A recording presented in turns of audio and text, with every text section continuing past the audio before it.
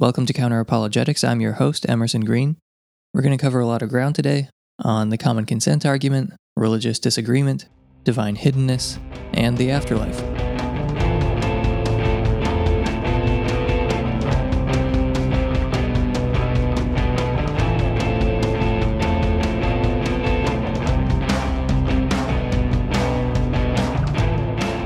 Okay, so now we're at widespread theistic belief, or the common consent argument.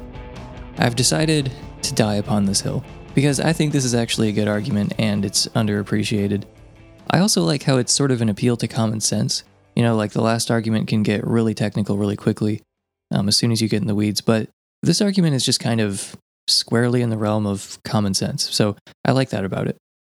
So the basic point is just that most of the beliefs that answer to the kind of description we can give to theism, most of those beliefs are true. So what I mean by that is, if human faculties overwhelmingly tend to produce belief in X, and most human beings today and throughout history believed in X, if it's been a constant throughout human existence as best we can tell, both in the past and in the present, the vast majority of humans believe X, then X is probably true. So let's try formulating this into an argument. Premise 1. If a belief is held by most people, past and present, then that belief is probably true. Premise 2. Theistic belief has been held by most people, past and present. Therefore, theism is probably true. So that conclusion seems a bit strong. Maybe it should have like an other things held equal clause or something like that. But as you know, I prefer to put things in the kind of form like, hey, here's an observation. This observation is more likely on this hypothesis as compared to that hypothesis. It assigns a higher probability to this observation than the rival hypothesis. Therefore, this observation favors the first over the second. But it's still helpful to put things in that kind of deductive form, so that way it's really clear, you know, like, here's a premise, here's another premise, here's the conclusion that follows. There are basically two things you can do now. Either say the conclusion doesn't follow, so it's an invalid argument, or you can attack one of the two premises. So what can be said in support of those two premises? Premise 1, if a belief is held by most people, past and present, then that belief is probably true. Okay, so why think that? Well, most of the beliefs that are held by most people, past and present, are true, and there's a reason for that. We have generally trustworthy cognitive faculties, so if they overwhelmingly produce the same result, we have, at the very least, a good reason to take that belief seriously. And this premise just becomes transparently obvious once we start to reflect on the long list of beliefs that answer to this description. So this is why I brought up the Michael Huemer quote from the book Knowledge, Reality, and Value. And you know what? I'm just going to read it again. This is currently in the running for most quoted passage on this podcast because I read it during the Logical Fallacies episode when I was making the point that ad populum, or the bandwagon fallacy, is not really a fallacy, or at least something that sounds a lot like the bandwagon fallacy or the argument from popularity, is really not fallacious. And I also read it during the debate. Quote, ad populum is the fallacy of believing something because most people believe it. But what exactly is supposed to be wrong with that? Maybe the idea is that most people believing P is irrelevant to whether P is true. In other words, if most people believe it, that doesn't mean it's more likely to be correct. Problem. This is obviously wrong. If most people believe something, that obviously does make it more likely to be correct than if most people don't believe it. If most of our beliefs weren't true, the human species would die out pretty much immediately. Sometimes people elaborate on this fallacy by citing examples of beliefs that were once widely held but were false. For example, that the sun orbits the Earth. So let me now just mention a few typical examples of beliefs that are widely held. Dogs exist. It is generally lighter in the daytime than at night. The sky is blue, not red, green, or yellow. There are more than 3 human beings in existence. Human beings commonly have beliefs and desires. Putting your hand in a fire hurts. 6 is more than 2. The Earth has existed for more than 5 minutes. When you drop rocks near the surface of the Earth, they generally fall. I'm sure you can extend that list for a long time. Now, which would you say there are more of? Widely held beliefs that are true, or ones that are false? End quote. So the first premise might sound a little weird at first, but the objections to it are weak. It's sort of like asking, why think that if someone plays the lottery, they're probably going to lose? Well, because most people who play the lottery lose. Okay, so what can be said in defense of premise 2? Theistic belief has been held by most people, past and present.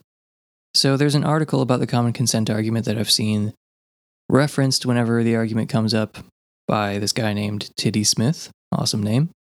And he sort of disputes that we're naturally disposed to believe in God, but I would point to the Cognition, Religion, and Theology Project. This was led by Dr. Justin Barrett from the Center for Anthropology and Mind at Oxford University. Quote, a 3-year international research project directed by 2 academics at the University of Oxford finds that humans have natural tendencies to believe in gods and an afterlife. And it, quote, involved 57 researchers who conducted over 40 separate studies in 20 countries, representing a diverse range of cultures. The studies, both analytical and empirical, conclude that humans are predisposed to believe in gods and an afterlife.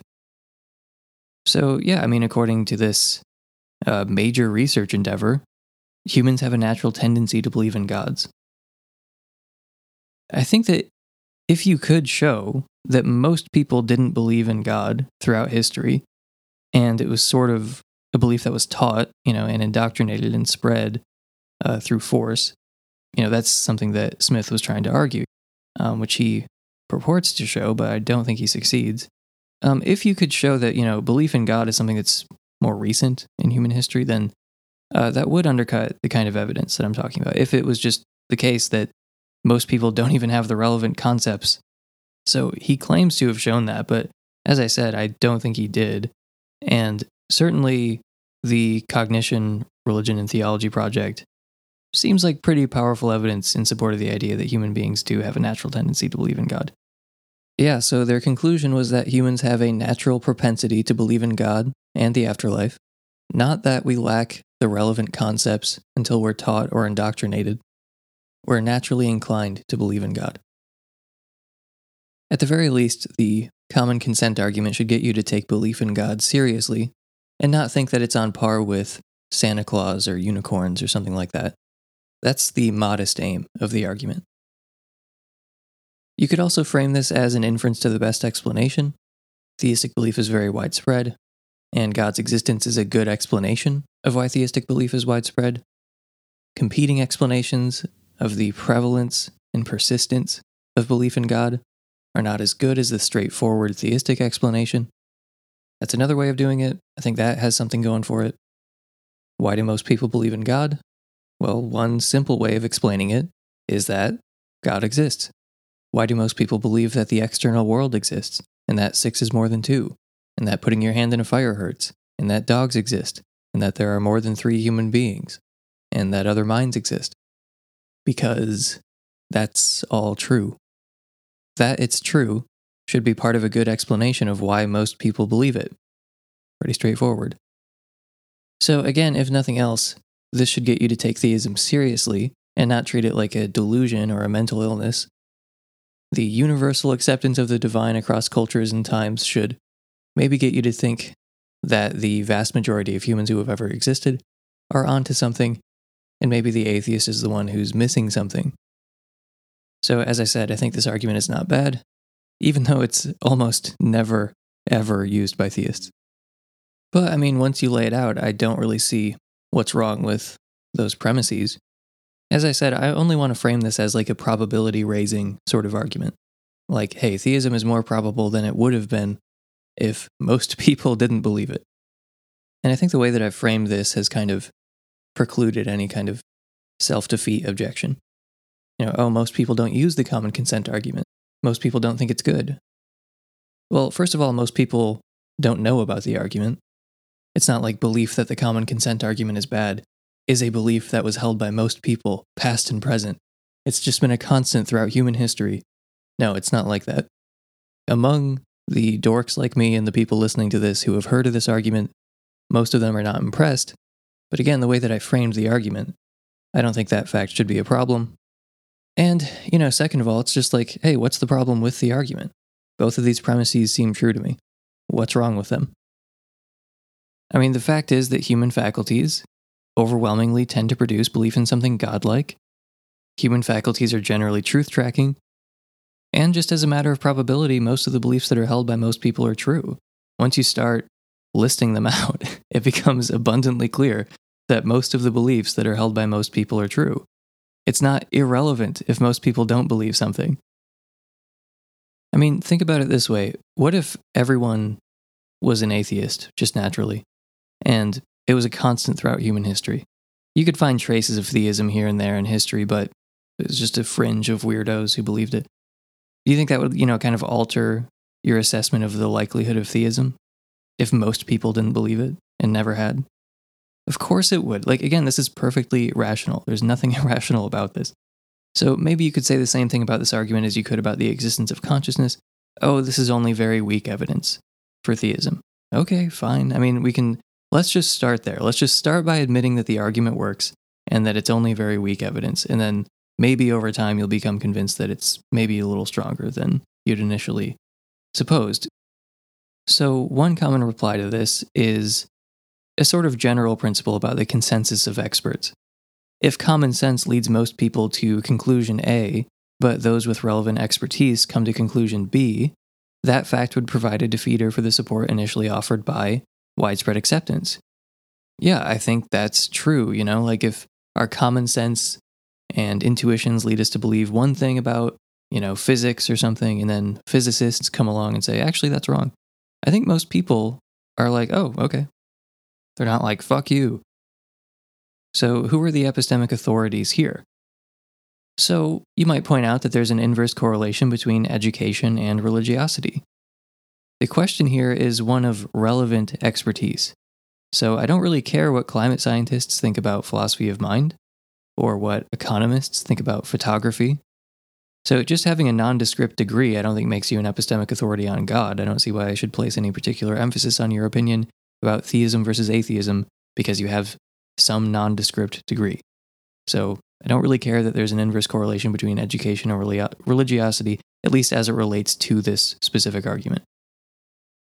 So one might point out that there's an inverse correlation between education in philosophy and religiosity. The majority of philosophers don't believe in God. Okay, but again, the question is one of relevant expertise. Why should we place any emphasis on what philosophers of language think about God? Furthermore, there's this interesting article from Quinton Smith called The Metaphilosophy of Naturalism, where he basically says, yeah, most academics are atheists, but they're only accidentally right. They're literally just right by accident. He says, quote, "The great majority of naturalist philosophers have an unjustified belief that naturalism is true and an unjustified belief that theism is false." End quote. Quinton Smith was a leading atheist philosopher himself, and he did not respect the atheism of his peers, which was and still is the predominant view in academic philosophy. And he was like, yeah, if they're right by accident. They are not people who you should look to when it comes to atheism versus theism.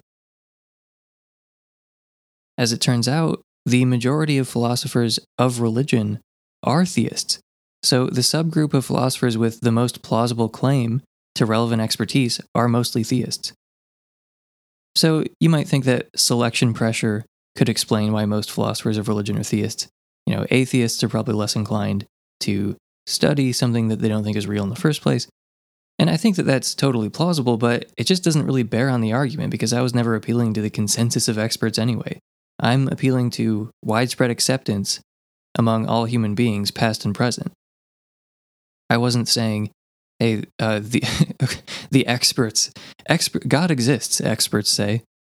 No, I don't care about it. That was never the argument. If you were trying to identify experts, the ones with the most plausible claim to it are actually mostly theists, so that doesn't really help either. And for what it's worth, if you were to identify experts, quote unquote, in this area, I think it would just be people who care the most about this issue and who have the relevant tools for assessing it. So I think it would be people with philosophical training, but more importantly, I think it would have to be people who really care about this issue. They care enough about it to read about it and to talk about it and argue about it.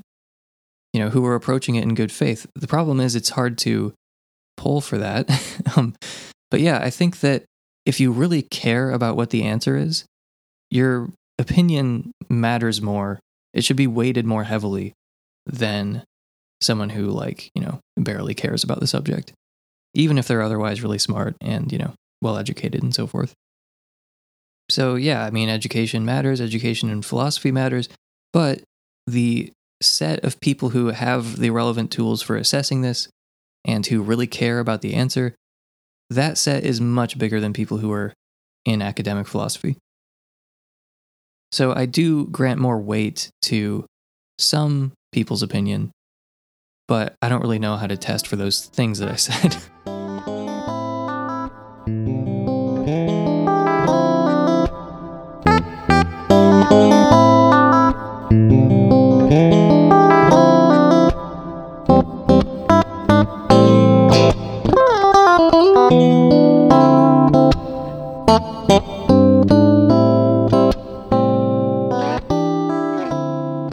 To religion, of course, now the atheist may say, yeah, everybody comes up with a belief in religion or the transcendent, but they're all very different. So how could you say there is a corresponding object when you've got Buddhism, Hinduism, Islam, Christianity? They all view God or the divine very differently. And my reply to that would be, well, imagine you're at a party with 100 people. And 95 of them say they heard a loud noise outside, but they disagree about the noise. Some say it was a voice, some say it was an explosion. 95 say there was a sound, but they disagree on what the sound was. And 5 of them say there was no sound at all. I would say in that case, it would be more likely there was a sound, and the 95 have incorrectly understood what it was, but there still was something out there. I'm not inclined to believe the 5 people who didn't hear it just because the 95 disagree. Okay, so by far the most common response to this, though, is religious disagreement. This goes way beyond the common consent argument. So this is not all just in service of the argument from widespread theistic belief.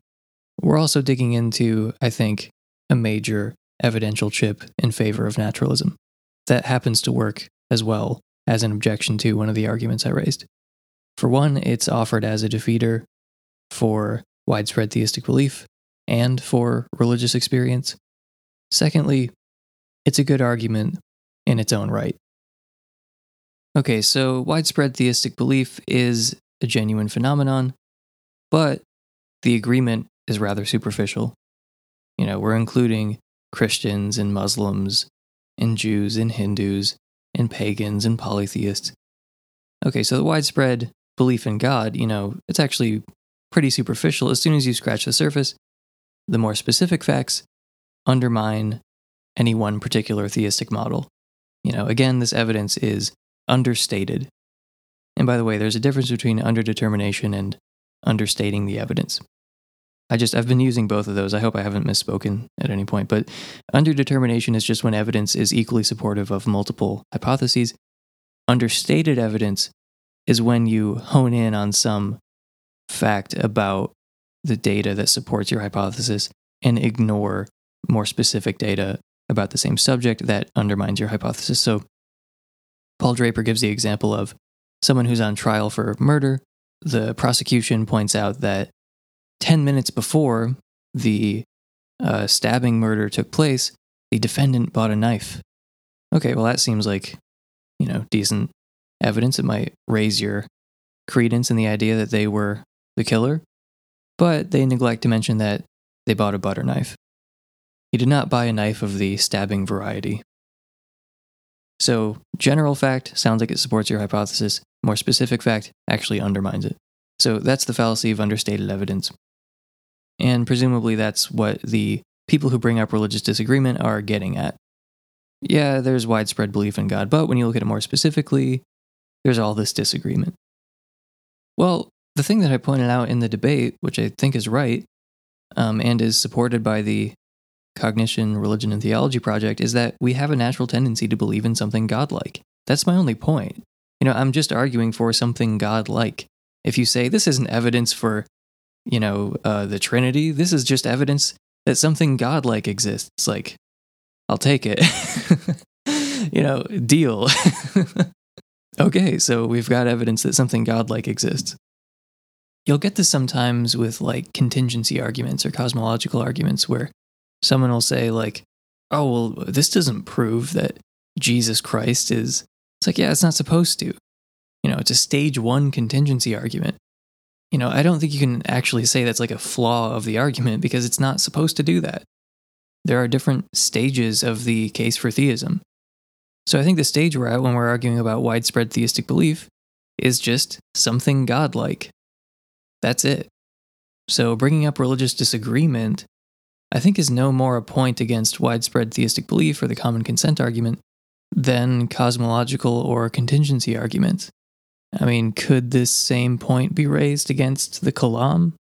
But it seems like the same kind of move, right? It's like just not understanding the stage of the case that we're in.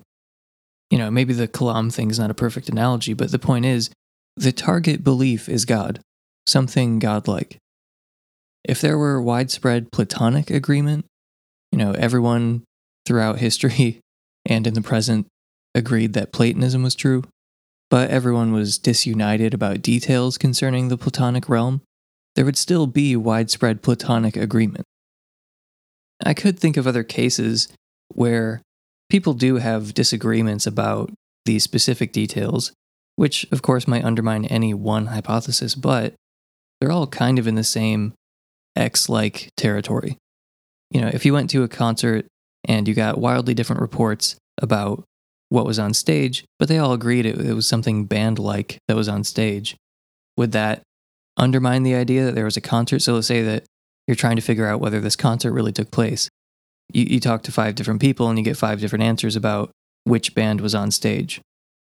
So they all agree that there was something concert-like, but they disagree about which band was playing the show.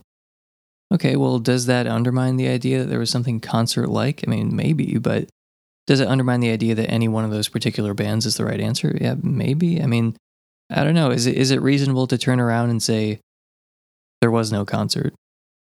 That's one way of reading it. I mean, it just doesn't seem clear to me that, like, unambiguously that's the right way to read it. There was no concert. Let's say 95% of philosophers and philosophers of mind were physicalists. But some of them were illusionists, some of them were identity theorists, some of them were functionalists. There was this divide between a priori and a posteriori physicalism. There were all these crisscrossing dividing lines within the physicalist camp. Okay, but there's still widespread physicalist agreement. It's not a perfect analogy because we're just talking about philosophers, but still. You could still accurately say that there's widespread agreement that physicalism is true among philosophers. So again, the target belief is God, something godlike. We're not trying to prove the triune God or something like that, or Thor, or Allah, or any specific God. It's just something godlike. We're really not trying to get more specific than that. In the devil's advocate debate, I was just defending kind of a bare philosophical theism. So if I were making a cumulative case for theism, or for some particular version of theism, it would probably start with a contingency argument. Then I would make the kind of case that I made in the devil's advocate debate. And then if I was trying to argue for Christianity, I would have to make completely different arguments. So if you're making a sort of progressive cumulative case, there are going to be different stages of that case. First, you might be establishing just a necessary being and a foundation to reality. And then you move on to what the characteristics of that foundation might be. And then you try to support something vaguely theistic. And you gradually move along into something, specifically Christian. And if you wanted to get really specific, you'd start arguing for, Catholicism over Protestantism or something. So there could be many, many stages to the case for whatever your worldview happens to be, but it's not going to come all at once. Hey, so I'm in the middle of editing this right now, and I thought it might be helpful to step in and kind of give a roadmap. So as I said a moment ago, widespread theistic agreement is often met with the counterpoint, oh, but there's religious diversity. And I think that would be a great point if I was trying to make an argument from widespread Christian agreement, but I'm not. I'm making an argument from widespread theistic agreement. So there could be widespread physicalist agreement, and you could counter that there are illusionists and identity theorists and functionalists who don't agree. Okay, but the point is that there's widespread physicalist agreement. Now I'm moving on to another criticism, which is often implicit. It's not always drawn out explicitly. namely that religious disagreement is special. It's not like other disagreements. So I try to draw out why I think it's unique and outline some potential responses. So the reason I wanted to interject with a roadmap is because I think I didn't make it sufficiently clear what I was doing. What I'm trying to do is make religious disagreement like any other kind of disagreement. So I think religious disagreement, prima facie, is special. There are things that make it distinctive. But I think that if you can succeed in making religious disagreement just like any other disagreement, over Platonism or something like that, then the evidence becomes less powerful. Whatever God's reasons are for allowing disagreement of any kind can explain why he permits religious diversity. I think if we can erode what makes religious disagreement distinctive and make it just like any other disagreement, then I think that that would go a long way towards undercutting or rebutting this kind of objection. So the three things that I key in on that I think make religious disagreement distinctive: God is trying to tell us the right answer. It's not like the Platonic realm is trying to tell us that the Platonic realm exists, but God is trying to communicate with us. Secondly, the stakes are high. It's as if we have a vast series of buttons in front of us, and if we press the wrong one, we end up being annihilated or suffering eternally, and God wasn't very clear about which button you're supposed to press. Okay, so the stakes are high. And then thirdly, a relationship with God is supposed to be good in and of itself. So if you're not in a relationship with God, you're missing out on something valuable. So whether or not you think that's what makes religious disagreement distinctive from other kinds of disagreement, or whether you think I succeed in undermining those 3 points, hopefully it's at least clear what the strategy is.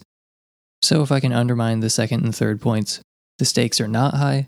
There will not be an unimaginable catastrophe that results from religious disagreement, and you will not be missing out on a relationship with God as a result of religious disagreement. I think that would undercut the first reason, God is trying to communicate with us. I think these 3 reasons are kind of bound up.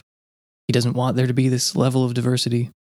Anyway, once you diminish religious disagreement to the same level as any other kind of disagreement, then the benefits of disagreement can come to the fore.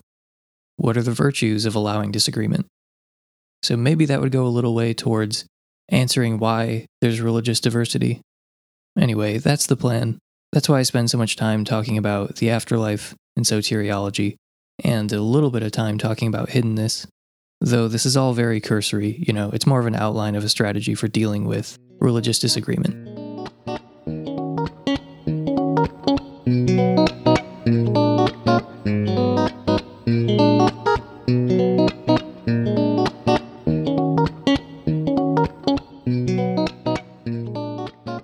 So I brought up soteriology in the debate.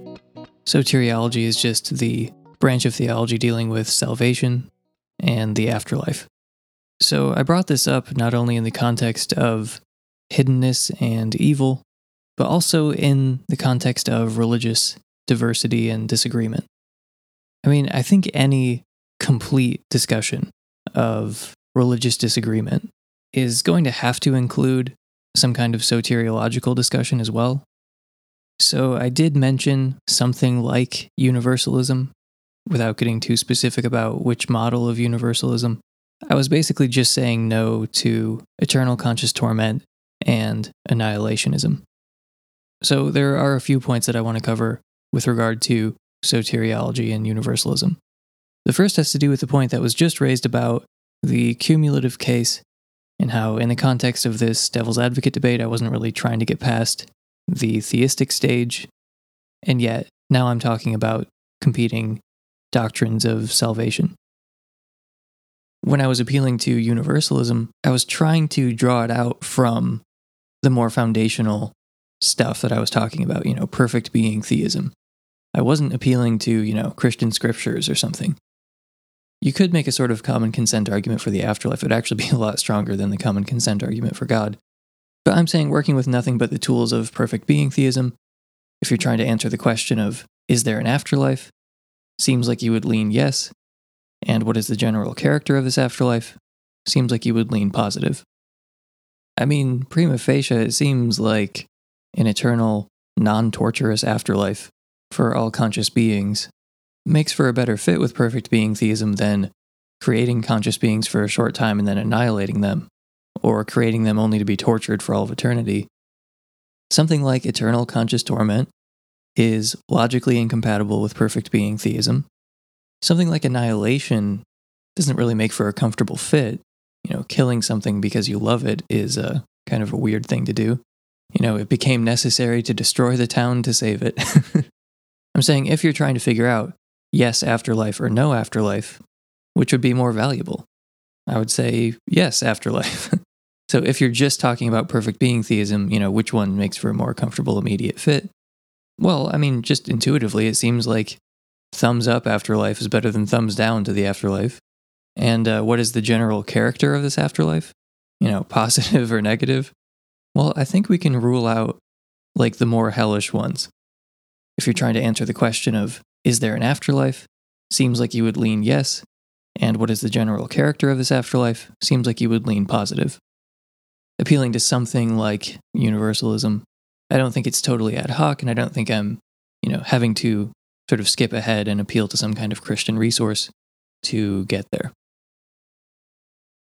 So I'm also thinking, what's distinctive about religious disagreement?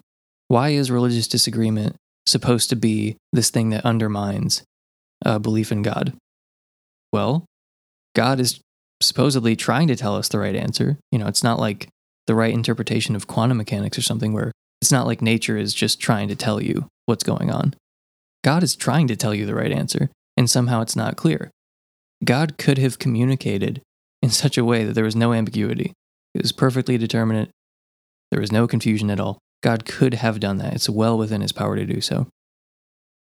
Okay, so that's one distinctive thing about religious disagreement. Another thing that's distinctive about religious disagreement is that the stakes are high. It's not like this is no different from any other disagreement. Like, oh, some people are Platonists, some people are non-Platonists. Like, no, there are many, many religious believers who think that if you fail to assent to the right proposition or fail to love the right person, that you will be tortured for all of time. And then you add that to the fact that God is trying to tell us the right answer. He really doesn't want that to happen to you. And somehow he is trying and failing. This omnipotent being he really doesn't want you to go to hell, but he's trying and he just can't manage it. He cannot figure out a way. He literally is the creator of language itself, but he cannot figure out a way to communicate such that there's no confusion, no discord, no disagreement. So, as I mentioned in the debate, I think that if you have a plausible soteriological scheme instead of a ludicrously implausible one, like the idea that you go to hell for all of eternity if you fail to say the not hell words during your lifetime, if you fail to assent to the right proposition, well, eternal torture for you. Like, yeah, once you get over that sort of idea, which has literally no chance of being true, for more on that, you can see my Eternal Conscious Torment video. Which, sorry, just to say, if you believe that idea, it's not necessarily because you're stupid. That came out wrong. I think that the way that people acquire beliefs like that is not through like a careful process of reasoning about the nature of theism and what it might entail, and what it might entail is false. But it's definitely logically incompatible with eternal conscious torment for people who fail to believe the right things about how the universe works. And just to be clear, when I say torment, I mean torment, like torture. I have to clarify. So yeah, most people just kind of inherit that belief, or it's just, their epistemic authorities and leaders in their community and, trusted figures all kind of say the same thing, and you just kind of accept it semi-uncritically. Or someone points to a passage in the Bible and you're like, well, I got to believe what the Bible says, or I got to believe what the church says, or whatever. People do not arrive at this belief through a process of reasoning. Now, if you did, I have much less charitable things to say about you, because I don't understand how this view survives critical scrutiny at all. But for most people, they don't critically scrutinize it. Most people who believe it don't critically scrutinize it. The people who do and somehow still believe it, I'm sorry, I don't mean to sound so rude about it, but it's like, it's such a malicious belief. Like it's it's not like intellectually defensible, and it's also just kind of abhorrent, so it's hard not to be so disparaging about it because it's intellectually and morally indefensible.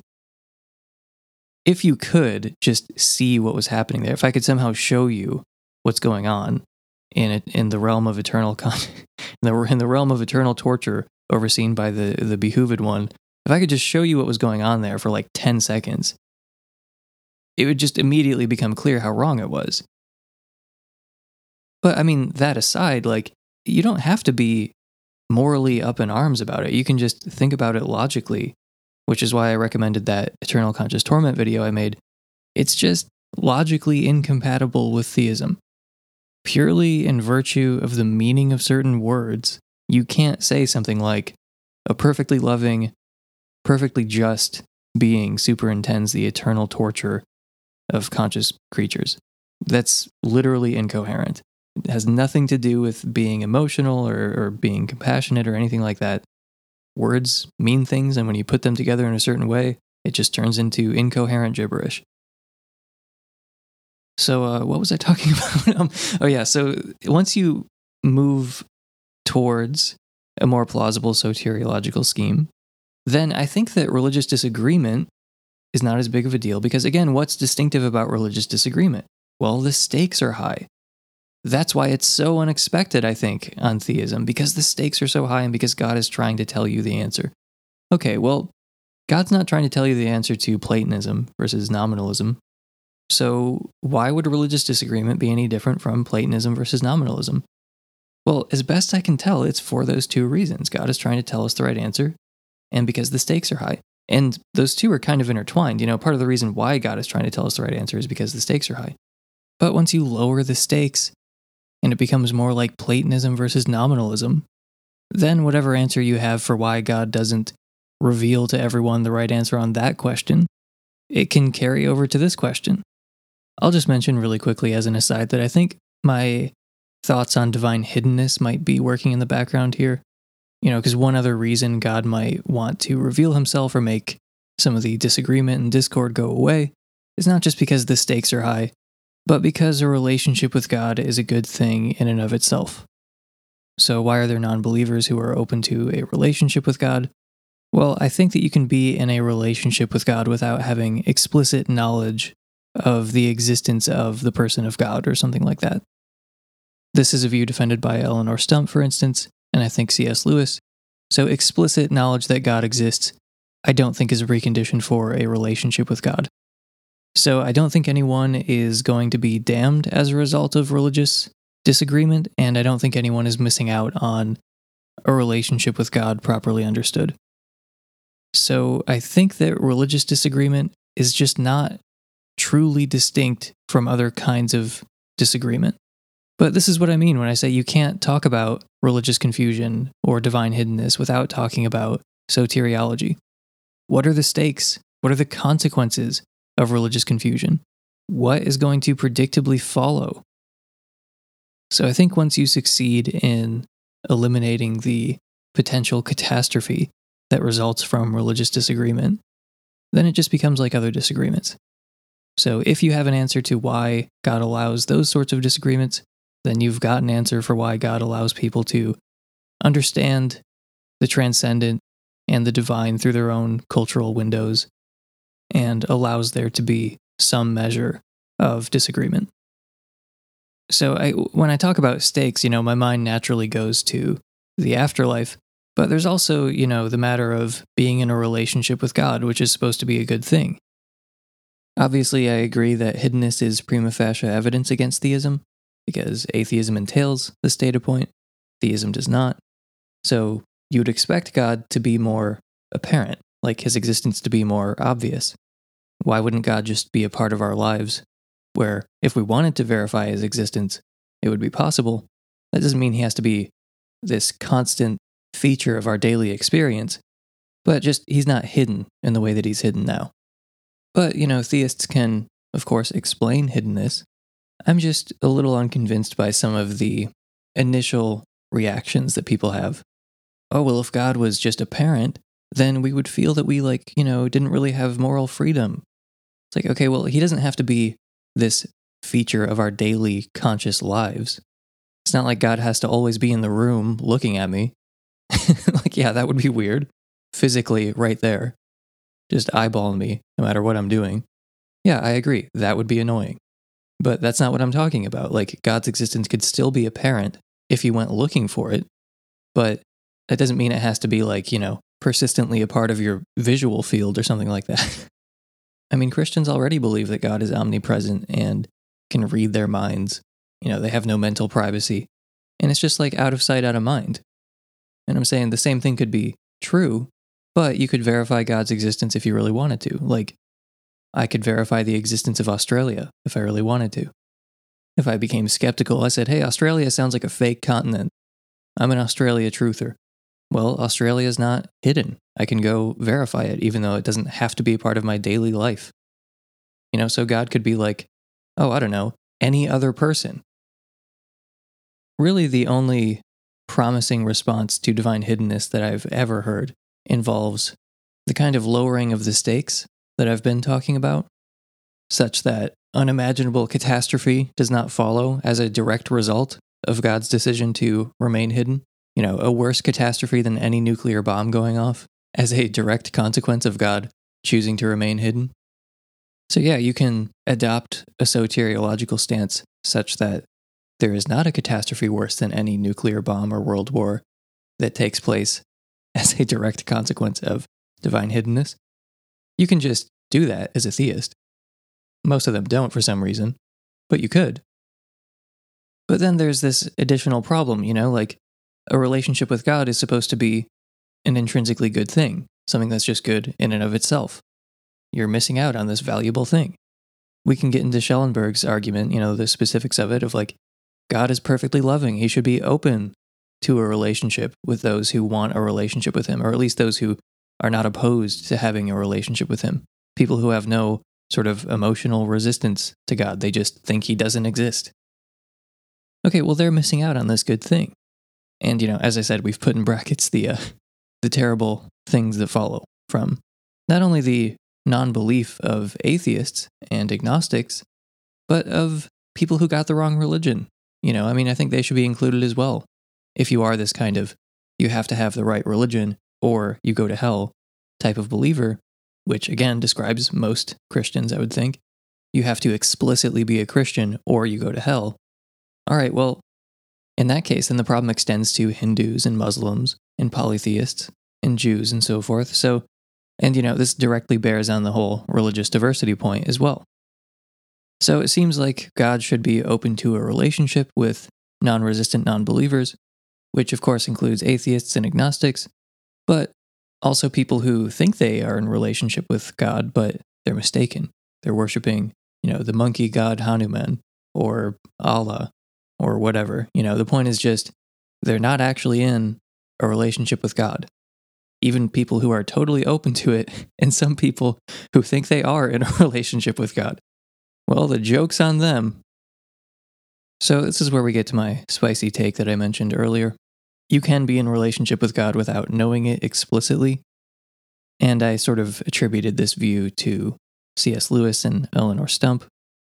Explicit knowledge that God exists, or whatever English word the God of the universe apparently prefers to be called by, may not be a precondition for a relationship with God.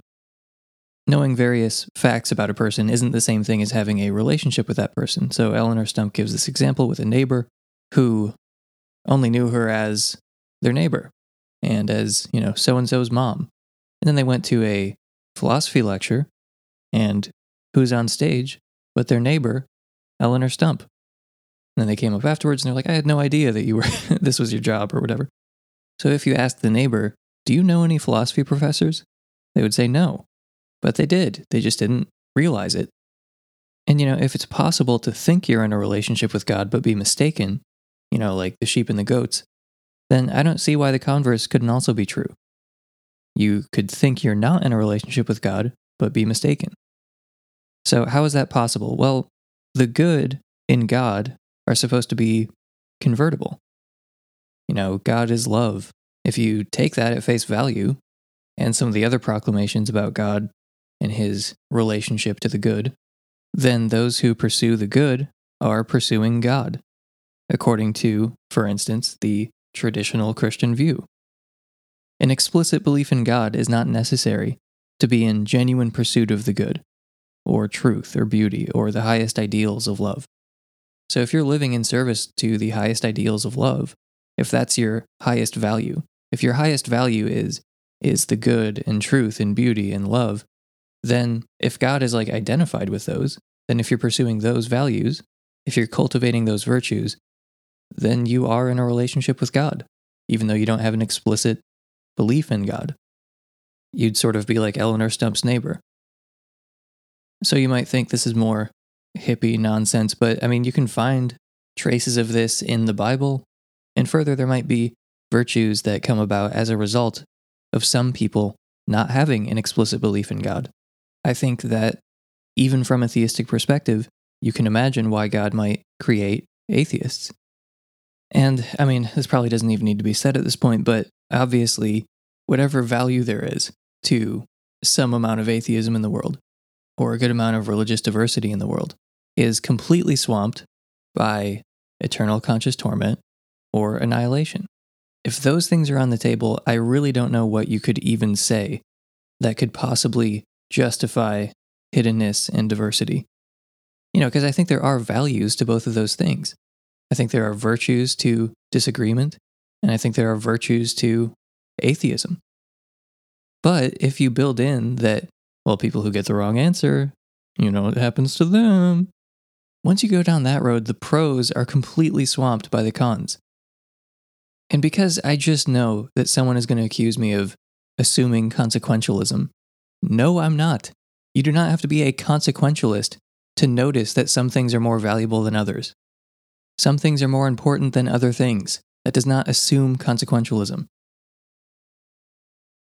My particular soteriological stance, it kind of touches on all these other areas. It relates to how I would try to answer religious disagreement and hiddenness and arguments from evil in some cases. And also, just wanting to have an internally coherent version of theism. So I think there are good reasons to be a universalist, many of which we haven't even begun to talk about. When I'm putting on my theist hat, I do lean towards universalism because it's my backup insurance plan. No, because it's more rational. I mean, I think it does just kind of follow from perfect being theism. It makes more sense to me, and also, I can't deny that it's a little fun to push Christians' buttons like this, because nothing pisses them off faster than suggesting that God might actually save everyone in the end. It's really upsetting to them. So yeah, I think it is more plausible, and that something like on the other end of the spectrum is like literally impossible. But yeah, universalism, it's fun. It's fun to push people's buttons. And I happen to think that if theism is true, it is something like that is probably true anyway. There's a Bob and David sketch about this, Bob Odenkirk and David Cross. It's not Mr. Show, but they had another show, a later sketch show, I think this is where it's from. But yeah, they made like a sketch about how upset Christians would be if universalism turned out to be true. Boo, Corey, boo!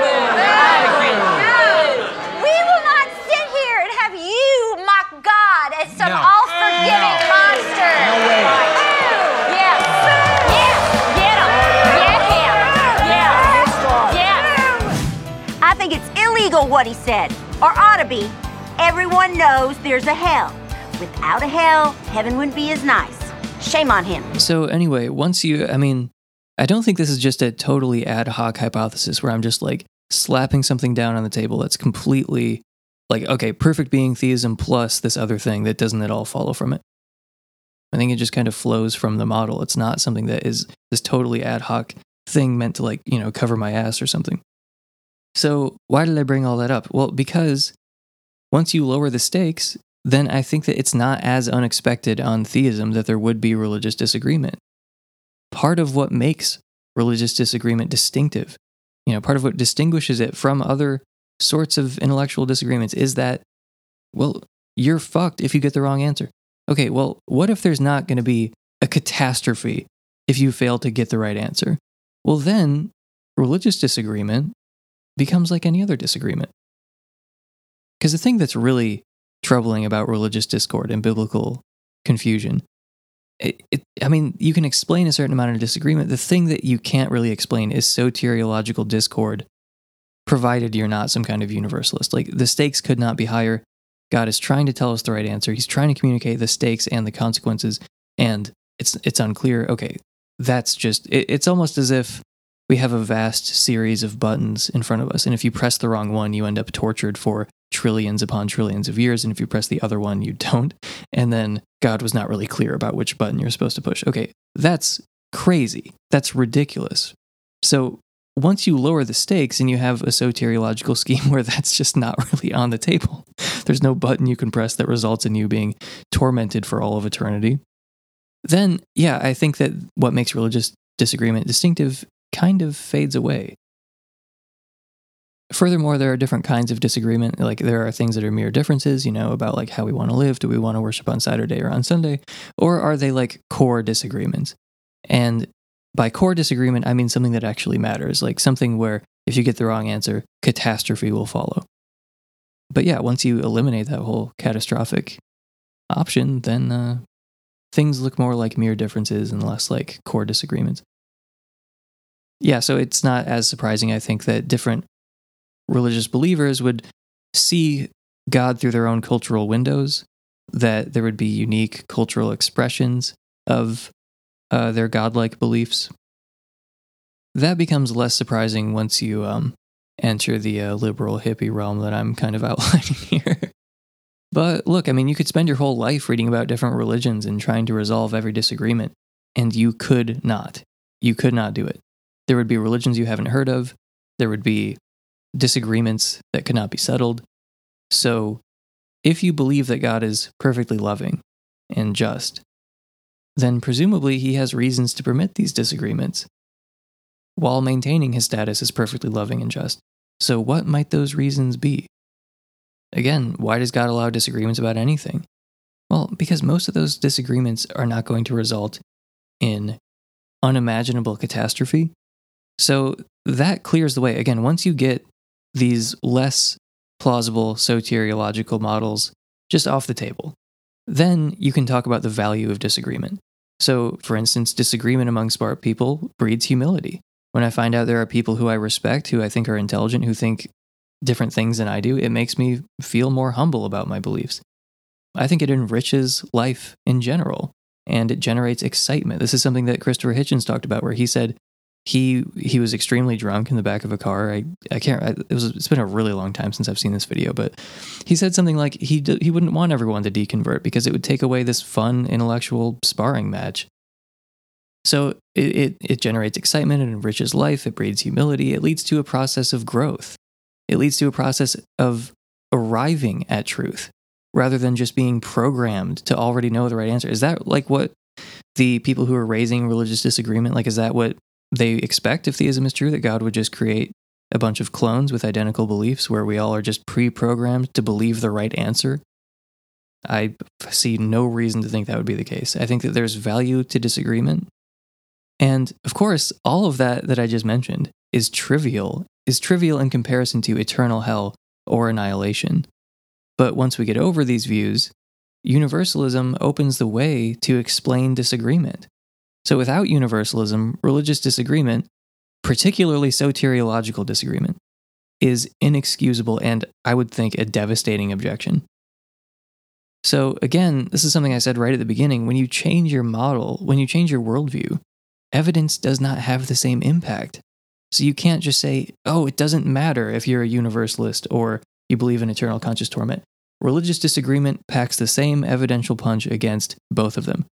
Sorry, but that doesn't make any sense. Religious disagreement, in particular soteriological, well, look, the fact that there is soteriological disagreement is evidence for naturalism. For sure. Because there are way more people who are not universalists, right? So, but I haven't really been talking about that. I'm just talking about religious disagreement, because people typically don't specify soteriological disagreement. That's something that, as far as I can tell, is kind of unique to me, where I think that specific argument is like a devastating objection that really supports naturalism. The fact that people don't agree on how to get salvation or, the nature of salvation. Like, that I think is a big problem. And the only way I can make sense of that when I put my theist hat on is that, something like universalism is true. But regardless, it is still evidence. Soteriological disagreement is evidence favoring naturalism. But if we're just zooming out and talking about religious disagreement more generally, those sorts of differences, I think, there's value to disagreement. And once you lower the stakes, then those values, those virtues of disagreement, actually become worth something to the point that I think they totally could justify and explain religious disagreement.